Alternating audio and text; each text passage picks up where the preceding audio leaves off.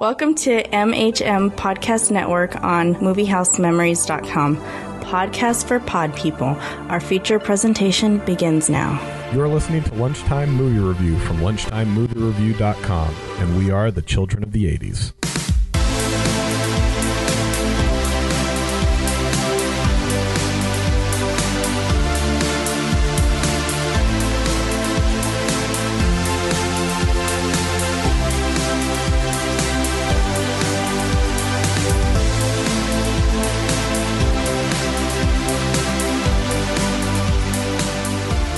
The children of the 80s are back to review one of their childhood favorites. I'm Patrick. I'm Lori. Hey, I'm Shane. And this week we're reviewing 1988's Working Girl with Harrison Ford, Melanie Griffith, and Sigourney Weaver. But before we get to our review of this film, first a word from our sponsor. Are you in a rut at work? Is your guilt getting in your way of your advancement?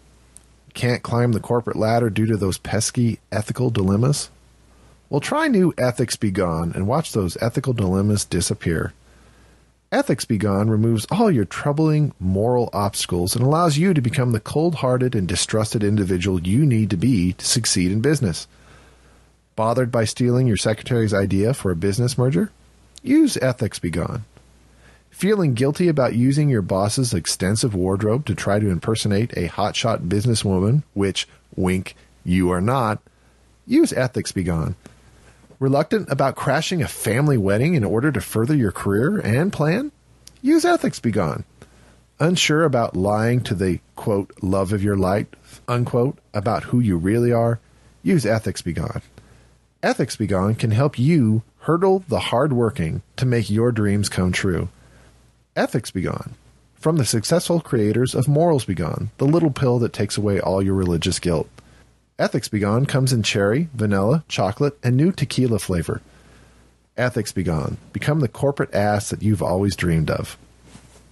All right, that's the best I can come up with. Sorry. All right, I have the summary. Tess McGill, played by Melanie Griffith with a coked-out bloat, is a stockbroker's secretary from Staten Island. She has a bachelor's degree from night school, so of course she can take on the world. And Tess doesn't just want to be the head of the secretary pool, she wants an executive position. Unfortunately, she can't get anyone to take her seriously. Probably due to that horrible accent, Tess. After getting in trouble again, she's reassigned to a new financial executive, Catherine Parker, played by Ellen fucking Ripley herself, Sigourney Weaver. Catherine encourages Tess to be open with her ideas, which screams backstabbing bitch immediately. Unfortunately, Tess shares a good idea about a potential merger, and Catherine says she will check into it. However, soon after, Catherine tells her that the idea won't work. Meanwhile, back at home, Tess's boyfriend, who looks a lot like Jack Ryan, is cheating on her with one of her friends. Feeling alone, Tess doesn't know which way to go. Shortly afterwards, Catherine breaks her leg in a skiing accident while on vacation, and she asks Tess to run her life for her until she is well enough to travel. While taking care of some of Catherine's personal items for her, Tess discovers a message where Catherine was going to use Tess's idea as her own. Feeling betrayed and lied to, Tess decides to betray and lie too, and soon tries to make the deal work on her own. She sets up shop at Catherine's apartment since her boss will be gone for a while. And since this is a fantasy film, all of Catherine's expensive dresses fit her. Tess sets up a meeting with Jack Trainer, a business contact of Catherine's, in the hopes he can help make Tess's business deal go through. Once she meets Jack, she starts to fall for him, because, just like her boyfriend, he looks like Jack Ryan too. Jack and Tess begin to put together the merger deal for Task Industries. Jack believes that Tess is a legitimate executive because she has the requisite shoulder pads and bad professional haircut. The two begin to lie and cheat their way to a business deal, including crashing Trask's daughter's wedding. Tess and Jack begin to fall in love and soon sleep together. Soon after, Catherine announces that she is returning home, and Tess must clean Catherine's apartment with a spirited run of topless vacuuming. Once Catherine... I knew Shane would like that. All right. Once Catherine returns, she announces that she wants to get serious with her boyfriend, Jack Trainer. Tess is appalled that she has slept with her boss's boyfriend, but still meets up with Jack to close the deal with Trask.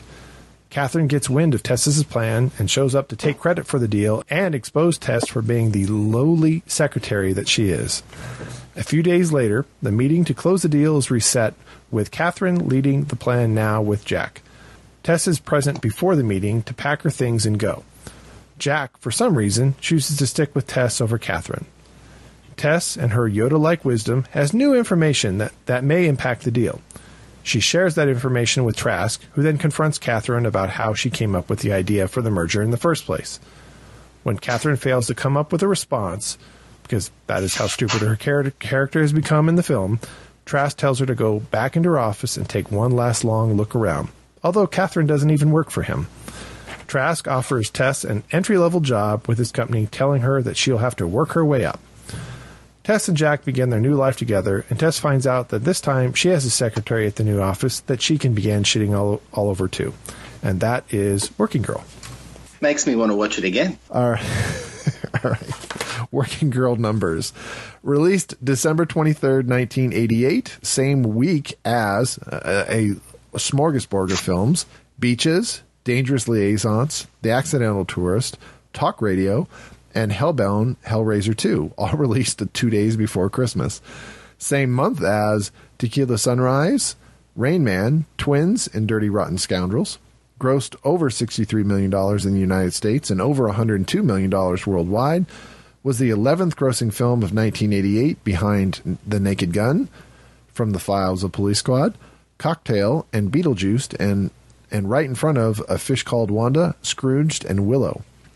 Nominated for 6 Academy Awards, winning one for Best Song, Let the River Run by Carly Simon, lost Best Picture to Rain Man, lost Best Actress, Melanie Griffith lost to Jodie Foster for The Accused, lost Best Supporting Actress 2 times over. Joan Cusack and Sigourney Weaver were both nominated from this film, and they both lost to Geena Davis for The Accidental Tourist, and lost Best Director. Mike Nichols lost to Barry Levinson for Rain Man. Was number 10 on Gene Siskel's list of best films of 1988 on several AFI lists. 2002, 100 Years, 100 Passions was number 91. And 2003, 100 Years, 100 Heroes and Villains. Both Tess McGill and Catherine Parker were both nominated for Hero and Villain. 2004, 100 Years, 100 Songs. Let the River Run was ranked number 91. 2005, 100 Years, 100 Movie Quotes. What's the most famous quote from this film, Shane? From Working Girl? Yeah. You got me on the spot. Yeah. Because I don't know. 100 movies, 100 quotes. What would you... I don't know. Laurie? I'm trying to think of what quotes I remember. I remember when what does she say about her... when she's and he repeats it, she says something like her tight white ass or something. Do you remember bony that? Ass. Oh, bony, yeah. No, Maybe not a bony that. ass. No. Sorry. I have a head for business and a bod for sin. Was nominated for it. That's right. That was the catchphrase. That's right. I hate that line. That's why I forgot. I find it kind of unremarkable. 2006, 100 Years, 100 Cheers, ranked number 87. And in 2008, 10 top 10s nominated for... It was nominated, but did not make the top 10 for nominated romantic comedy film. In 2017, was announced in June 2017 that they are developing it into a Broadway musical, music being created by Cyndi Lauper. Awesome! All right. The 80s are calling, Laurie. But... they have to keep the original songs. The original song. What is the original song? Song. So Rotten But they used, boy, did they work that song through the whole movie. They did. Even the chandelier scene with the organ. I know. There was so many multiple variations of that Carly Simon song, from instrumentals to like choir versions. It even when she was topless doing the vacuuming, there was another version. It was very tittillating. All right. Rotten Tomatoes has an 84% critics and 67% audience. So that's the numbers on Working Girl. Working Girl has what is my favorite actor, Harrison Ford, and that's why I even saw this in the theater back in 1988. Although this is a hard watch for me. This is a hard film for me to watch, mainly for Melanie Griffith. So let's start with her. Melanie Griffith. what do you guys think of her in general, and what do you think of her in this film? I don't really have a strong opinion about her. I haven't seen her in she really hasn't been in very much, right? Especially recently. Well, not recently, but from the 90s to the early 2000s, she was pretty prolific. This is probably of what I have seen her in. This is my favorite. I love her in this film. I think she really shines. I was very disappointed to read that she was a drug addict at the time of making this film. That kind of tarnished it a little bit for me to think that when I read that when they did the scene at the engagement party, they had to delay it, and they docked her like $75,000 in pay because of it, because she was unable to even speak her lines. That was sad to hear. I'm glad that she cleaned up, but she's just so beautiful in this movie. She just glows, and I just think she was perfect for the part of Tess, and I just think that she was great at it. Now, other things I've seen her in, I didn't think she was. I thought she was okay, but this movie, it's almost like it was written for her. This was a star-making showcase for Melanie Griffith, and she was on fire at the time. Body Double, Something Wild. I remember seeing both those films. And, yeah, I think she had a lot of dramas behind the scenes. She either was already broken up with Don Johnson or had broken up with him or in the process of it, so that wouldn't have been too good for her in the behind the scenes. But this was just an amazing performance. I think she's terrific, except for her hair. She has the worst hair with Joan Cusack at the opening scenes when they're on that ferry. That was the hair of the 80s. Did you ever have hair? Did you have hair like that, Laurie? She did. Not that high. Not that high, but you had it pretty high. Half of that. Half that high. I have the pictures to prove it. Those whole opening scenes, credits where the overhead tracking shot towards the ferry across the water of New York. I mean, it was very well, great start, and that music. That is one of my favorite scenes in cinema. It's just the perfect combination of music and the cinematography.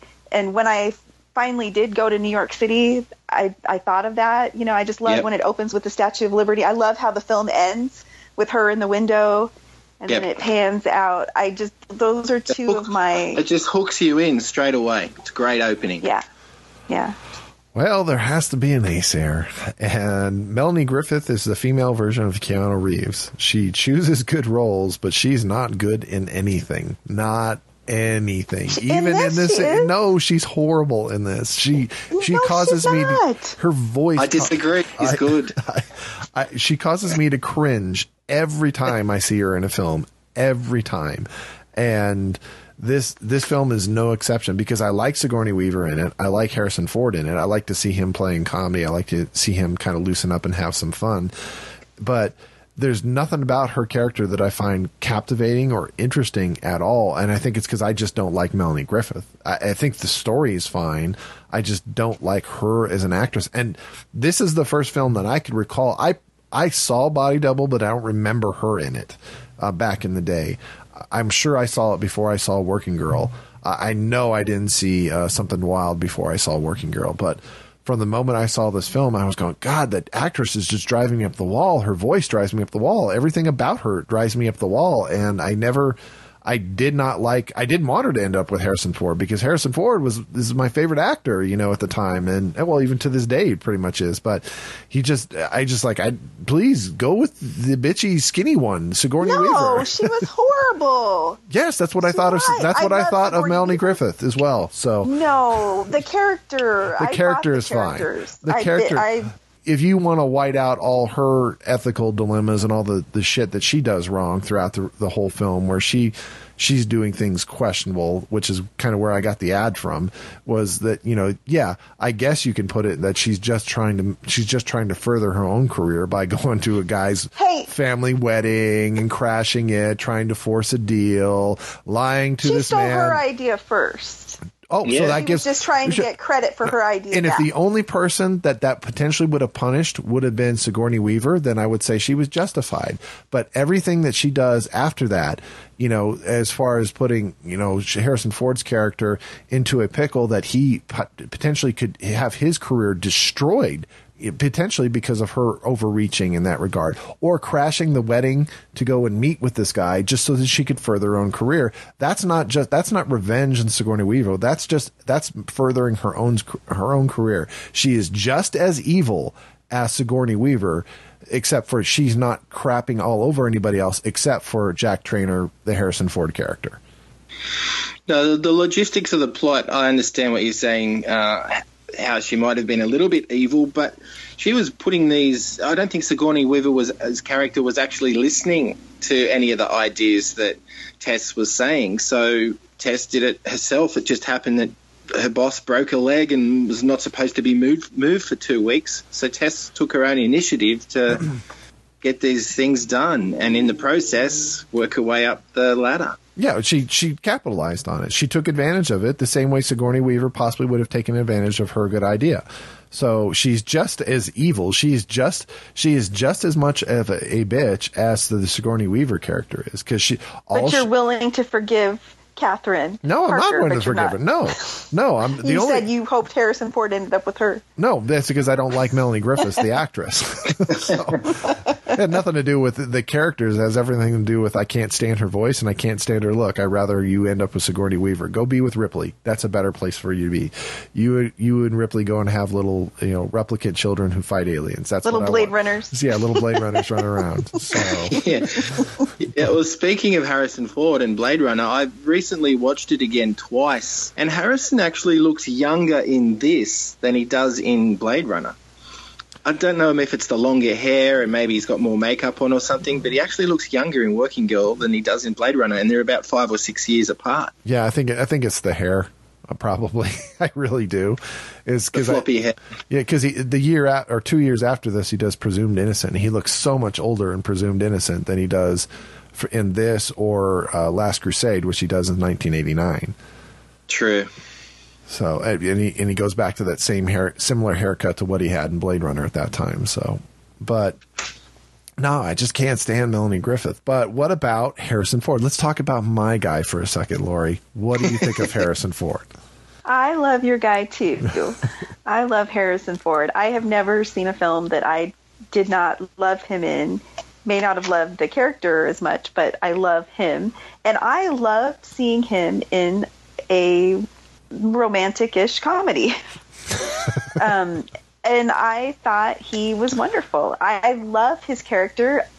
This film, probably because of the age that it came out at, I worked at the movie theater when it came out, so I was constantly going in and, you know, helping break, or I would, you know, sneak in after work instead of going straight home just to watch it.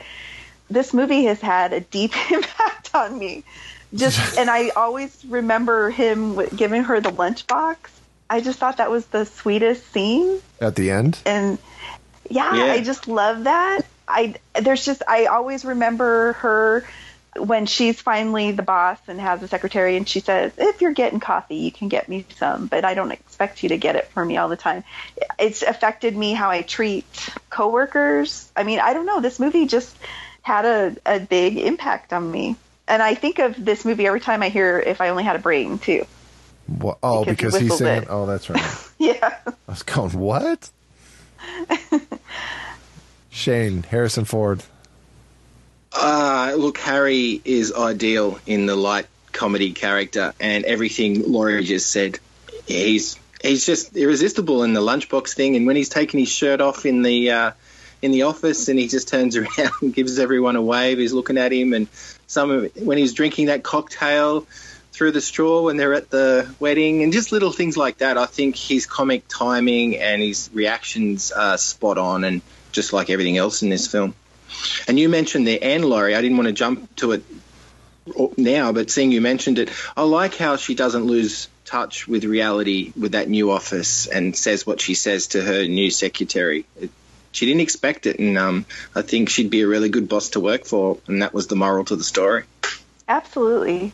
it's not particularly one of my favorite Harrison Ford roles, and it's mainly because it's not a Harrison Ford film. It is a Melanie Griffith film, and it's he is a supporting character, although the lead actor in billing, he's definitely a supporting character in the film, and that's why I think I don't enjoy it as much as probably you guys do. Is that I went to go see this because of Harrison Ford. That was it. It had nothing to do with Sigourney Weaver or Melanie Griffith, who was pretty much an unknown to me at the time. But I like seeing him in romantic comedies like this. Unlike a lot of people, I like 6 Days, 7 Nights, which was another romantic comedy he did, about a decade. Anne Heche. With Anne Heche. I thought it was an enjoyable film, and for what it was. He's okay in Sabrina, which came out in like the mid-90s. It was a little bit too much of an age difference. It kind of bothered me in that film, and I think I liked him better than Humphrey Bogart. Oh, really? I thought, I did. I like the cast of the Humphrey Bogart film much better than the cast in this and that one. Although what they wanted to do for the cast in that one would have been very interesting, having Harrison Ford and Julia Roberts and Tom Cruise, which was the original idea for the cast of that film, and it didn't pan out. It just stayed with Harrison Ford. I just don't have it. There's not enough of him in it. I like what he does in it, but I find him the most most accessible character, and the character with probably the best business ethics of everyone in the film. The next movie Harrison did with director Mike Nichols was, I think, regarding Henry. Yeah. And he was kind of romantic in that because he had an accident and he changed his personality. But, yeah, I think he's good at drama and comedy. As much as people think of him as action and Star Wars and so forth, I do think he's quite good at drama. No, I think he is too. I think he's underappreciated. He's had a success in action, and that's what people want to just pigeonhole him in. But I think he's done a lot of good dramas and good and decent comedies. He hasn't done a lot of comedies. He's done some comedies, but he's done some good dramas. I would count the Jack Ryan films as dramatic films, and those are more drama than action, and I think they're very well made. All right, Lori, explain it to me. Why am I supposed to like this film? I just love it. Again, it's not the best plot. It's kind of you have to suspend some belief. But let's not talk about suspending disbelief.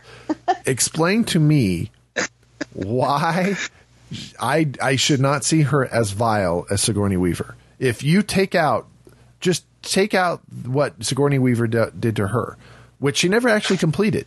She never actually processed or started doing it, and actually even brought it up before that she had later in the film hadn't given up on the idea, but that she's going behind impersonating a business as somebody who works for Sigourney Weaver, potentially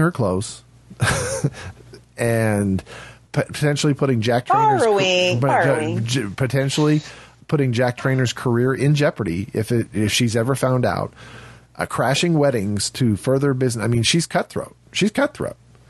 And this is supposed to be the moral. Okay, she's a good character because she got screwed over by Alec Baldwin and Sigourney Weaver pretty much in the same day. When you put it that way, it's a little. I guess Sigourney Weaver is so good in this that I disliked Catherine so much that I didn't have a problem with her. And I guess I thought, I was young when I first saw this. Okay. I guess I didn't think about how much she was putting Jack's career in jeopardy. I mean, and she was, and he got angry too, but he forgave her too. He got over it. Well, he got over it when he figured out that she was the best way to get that deal done. No, they end up together. No, he cared for her, but he stands by her because he knows it's not Catherine's idea, it's her idea. And that and he does the right thing once he knows that, but there's a point in time where she's lied to him for a long period of time, including sleeping with him during that time frame. The argument you're putting forward, Patrick, is making me look at the movie differently. I hate to say. You're convincing me, but I'm like Laurie. I'm trying to find pluck at things that I do like about it to argue with you about. She wasn't that bad. She was borrowing the clothes. She was only borrowing the clothes that were worth a few $1,000s, you know. That opportunity would not have came her way if those circumstances didn't happen. So she grabbed at it, and although it was a risk in maybe jeopardizing Jack's career, it worked out. It's a Hollywood movie. And I think part of it is rooting for the underdog, too. You're just happy to see her. You know, she's worked so hard and has been hitting the glass ceiling that I'm happy to see her succeed. But Patrick, you're bringing up some really great points. Thanks a lot. I mean, when you think about it, there's not much. And once again, this is the character. This is not even the attack on Melanie Griffith, the actress at this point. This is the attack on the character. That, granted, the other boys and whatever bullpen she was working in at the beginning of the film that put her in the limousine with Kevin Spacey, which was a good cameo, by the way, is, you know, they treat her like crap. And Kevin Spacey gets his comeuppance. I have no problem with him treating him like crap. But then she comes back and she gets herself fired out of spite, you know, towards this guy. Instead of going to HR, instead of reporting it, instead of doing something that would have taken care of the issue, she gets herself fired. So I question... But would it have taken care of the issue? I mean, we know that... I know what she did not take care of the issue. It ended up in her being fired. So I question her intelligence. I really do. That she's reacting from an emotional level. That they tell her, Tess, you've got to stop doing this. I can't place you in another job, which shows that she's a hothead. And the idea that she's, you know, creating this, she keeps doing all these things, and she's saying, oh, I can't get the opportunity to, they won't give me the opportunity to succeed. Well, no, because you keep blowing yourself up all the time because you keep doing all this other crap. And I'm supposed to feel sorry for this guy or for this girl. And, you know, and then, you know, she just makes a long series of poor decisions that she is not the access point for me to watch this film. And that's part of my problem is I don't really have an access point. I don't really empathize with any of the characters whatsoever. And that's probably why I struggled with this film in 1988 and I struggle with this film today. I never understood why, oh, this is a film to champion women. I'm like, no, it's not. And it's unfortunate that the character of Catherine, it's always depressing to me when women fight each other, or, you know what I mean? And don't work well together. And that's another thing that I took away from this movie. Instead of saying, hey, I have a good employee here and helping to advance her career, Catherine, you know, steals her idea. Or did she steal her idea? Did she steal her idea? She did. Okay. Yeah. What, how do you know that? I mean, other than the recording, but she never acts on it. And then at the end of the film... She tries to at the end? Well, she does. She does at the end after she knows that Tess betrayed her. Because she reacts so strongly to it, to the fact that she opens the diary and sees that, you know, Tess is doing the work that she probably is missing out on. Well, but yes, but she tells Tess when she comes back that, hey, I haven't given up on your idea. I was thinking about going to Jack Trainer and whether she's telling a lie or she's just misinterpreting what Jack Trainer would do, but she tells Tess, I haven't given up on it. So is she really that evil? Now, she turns around and says it's her idea afterwards, but that's after she finds out that Tess has been sneaking around behind her back and trying to sell this deal. To me, it's like, trust me, I don't think Sigourney Weaver is an innocent character. I do think that there was a little bit of back stabbing on her part as well. But I do think there was a slight redemption before she finds about Tess's betrayal of her, that she was like, I haven't given up on that idea. I think it still might work. Holy moly, Patrick, you're changing my mind on this movie. Thanks a lot, mate. To say I'm having a hard time arguing. I mean, Tess basically steps into her boss's shoes and apartment. So, yeah, okay. What are you doing to me, Patrick? Okay. I love this movie. Okay, well, hey, you could still love it. I still love this movie. Yeah. I just don't see this film as a film of women empowerment of women. I don't. Because this is not the way to do it. Breaking all the rules and taking risks that jeopardize the careers of other people who don't know that their careers are being jeopardized is not the way that's not a film about female empowerment. That's what this film was created and marketed as back in the days, and that is not the case. And what Lori said too, that it's also this message of Sigourney Weaver's character, the Catherine Parker character, the fact that these two strong women can't work together to create a greater good or something like that, that they have to be in opposition to each other and have to backstab each other for this plot to work, that's a sad statement on female empowerment, that no, you got to climb over everyone, even your sisters, to do that. That's what you have to do. I honestly never saw it as female empowerment, although she does treat her employee, as Shane said, better. No. I mean, the one redeeming scene of the film, that redeems her character at the end of the film is I'm not going to treat those people the same way that I was treated on my way up. Okay, fine. That's good. But you got that in the last 45 seconds of the movie. At least we got it. This was released a little bit later in Australia. It was released in 1989 in March, which would have been around the same time I saw it, because I did see it at the theatre. And I remember distinctly the advertising being either on the posters or maybe the ads on TV or the trailer, that it was about girl power and making it happen. So they had that message back then. That. The New Jerusalem, the song, yeah. Yeah, even the song, of course. And Carly Simon being I think she's very much into the liberation, women's lib. So, yeah, I just remember that distinctly. And I haven't watched it in full until, again, recently. So it was good to watch again, and I still had that message. But you're right, it wasn't as distinct as I remember it being advertised at the time. Anything else you want to talk about this film now, Lori, now that I've pissed all over? I still like this film. I love the cinematography. I love the directing. Those scenes of New York City and of the ferry, I love the scenes on the ferry, are forever. I'm sorry, I have the hiccups. It's so annoying. Was that what that noise was? Yeah, are forever embedded in my mind. I love this film.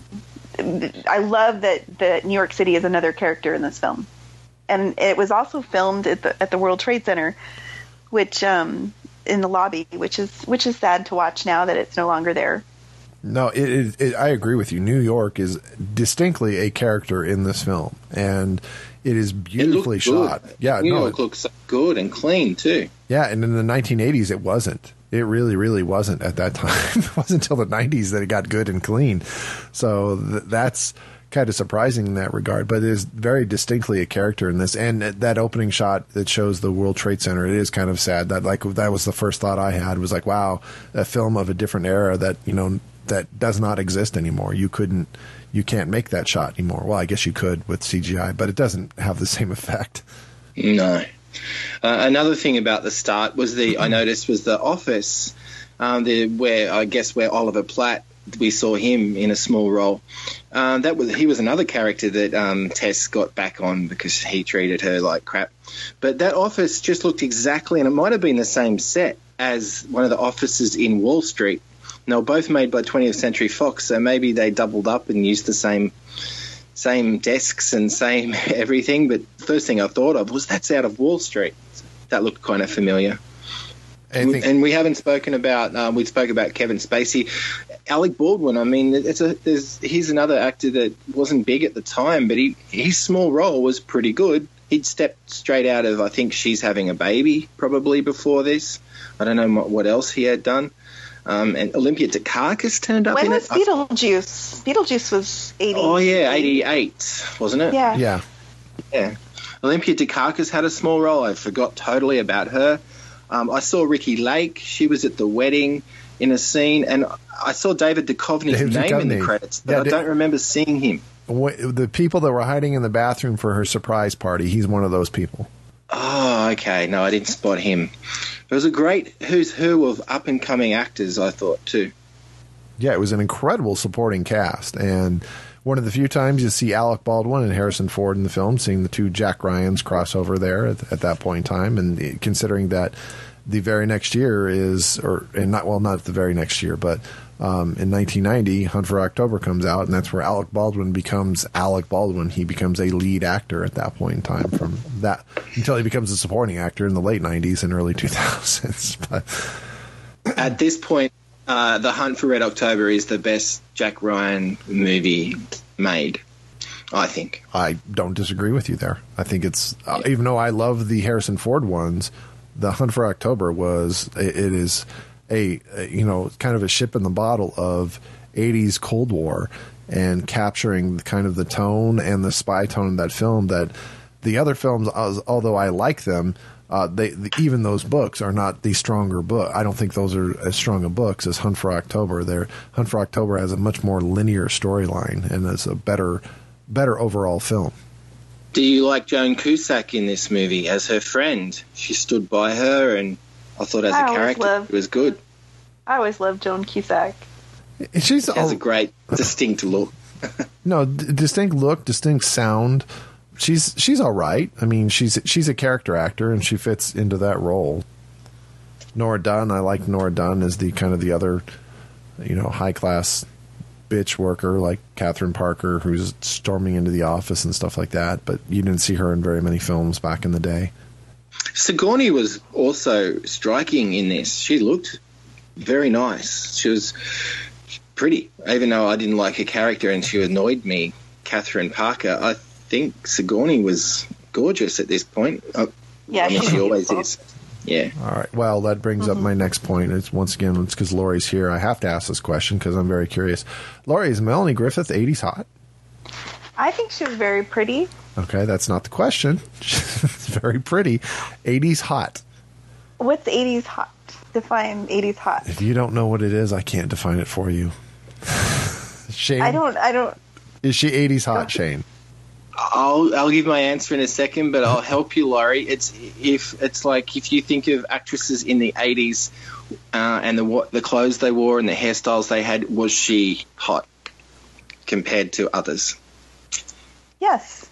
Agreed. Yes, she is, Patrick. And Cherry 2000 was good looking in that with that red hair. All right. I'm sorry. The correct answer was no. No was the correct answer. Not 80s hot. Sigourney Weaver.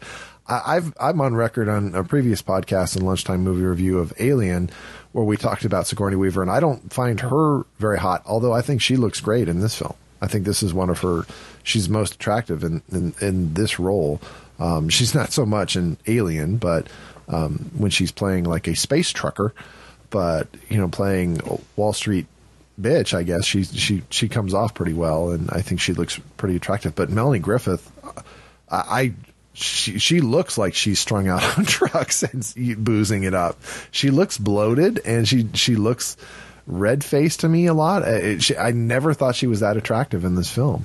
And why they put that random topless scene in that, this is a Mike Nichols film, and I'm going, you didn't need that. It didn't do anything to the story. Why did you throw that in there? I mean, it just bothered. I'm all for female nudity, but usually if it's, I understand something that's gratuitous. That's gratuitous. That didn't move the story along. Hey, I'm going to just vacuum topless. Okay, why?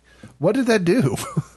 Yeah, I don't know what it was trying to make a point of, maybe that she's being liberating, but I totally didn't remember that. I totally forgot about that, so I was sort of surprised. But I have a feeling that somewhere in between the Bonfire of the Vanities and the remake of Lolita is when Melanie Griffith got her lips all blown up and she's had Botox done. That was the beginning of the downfall. And up until Bonfire of the Vanities, I thought she was gorgeous and definitely 80s hot. I think Bonfire of the Vanities is the next big thing she does after this. And she looks so much better in Bonfire of the Vanities. I don't know if she had some work done by then, or if it was just because she got cleaned up and she wasn't using drugs and drinking so much that's why she thinned down and she looked a lot healthier. There's very few films of hers that I like, but the one role that I really liked her in, which is strictly a supporting role, and also has a scene of gratuitous nudity that had no purpose whatsoever, is Nobody's Fool with Paul Newman, which came out 1995, 1996. And I thought she was great in that film, and I thought that film is an unappreciated gem that If you haven't seen it, you should see it. A good Melanie Griffith film. Who would have thought it, Laurie? Bruce Willis was good in it too. Yeah, unbilled. He's not even listed in the cast, although he's got a big role in the film. Yeah. Laurie, have you seen that one? No, I haven't. It's on the Vudu account. You should watch it. It is really good. It's really good. I mean, it is like Paul Newman was nominated for Academy Award that year for that film, but it was that good that he got nominated. I don't know if he should have won or anything, but it was that good. Yeah, I think that's a good point. It was a small role, but she was, I mean, I like her anyway, but that was definitely one of her high points. Good film, Nobody's Fool. All right, anything else we want to talk about before we wrap it up? Are you sure you never had that 80s big hair, Laurie? Oh, she did. Oh, I had big hair, but not that big. No, Okay. and there were girls that had it that big. Oh, yeah, that I dated one of them. That you know, but I never had it that big.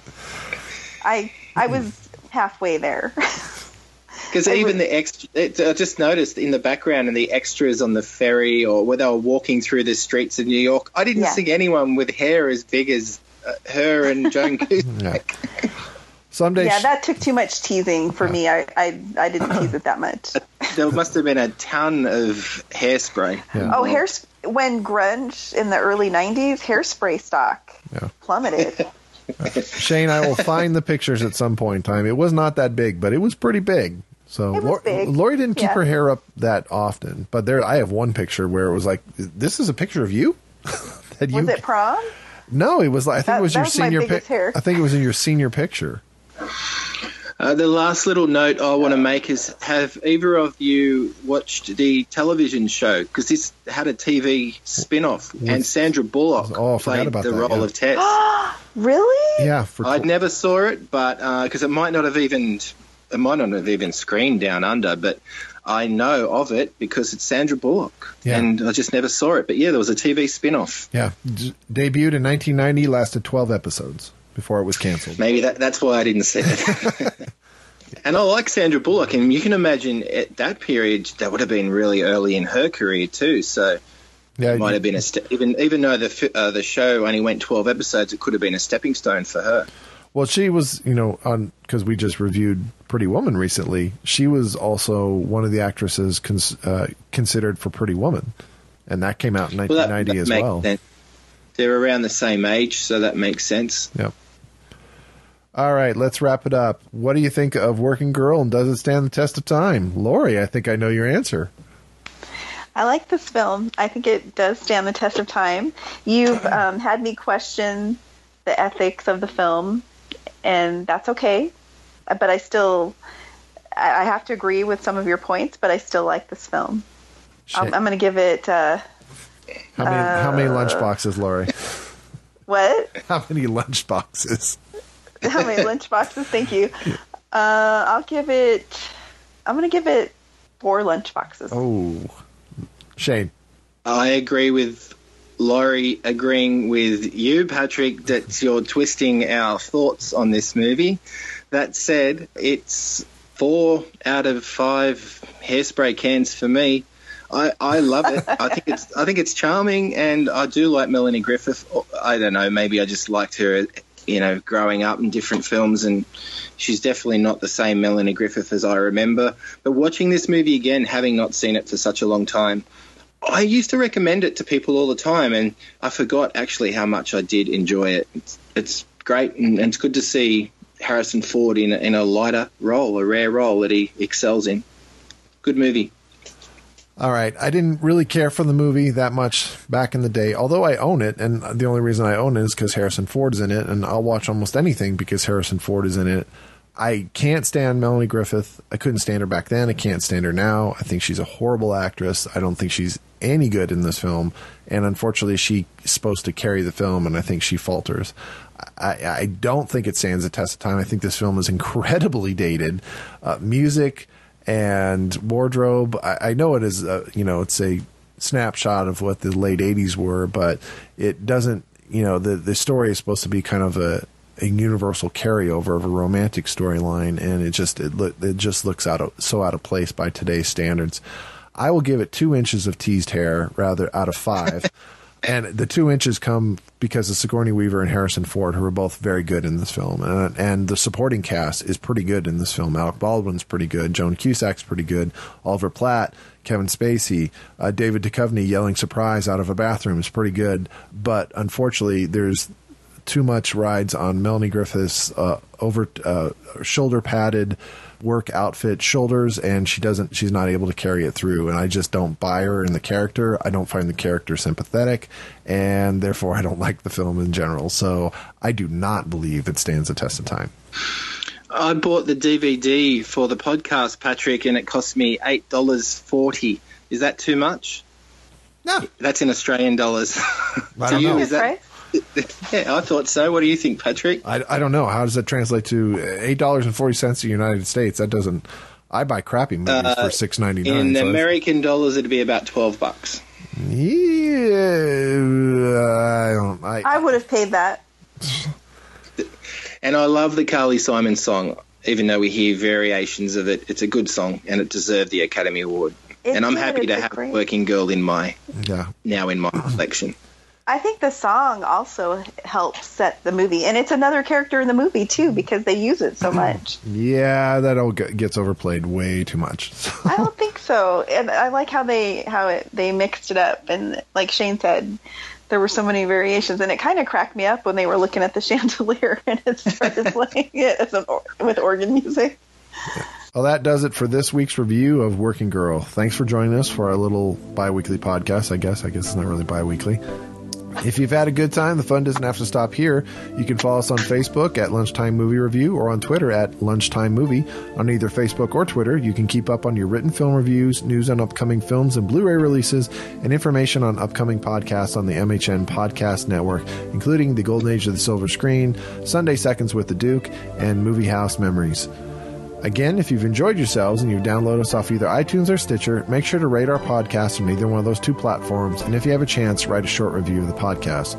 Of course, we always like the reviews that are positive, but we appreciate any feedback that we can get from any listeners of the show. Well, that does it for this episode of Lunchtime Movie Review. Till next time, I'm Patrick. I'm Lori. And I'm Shane. And we got to get out of here right now, and you guys are invited.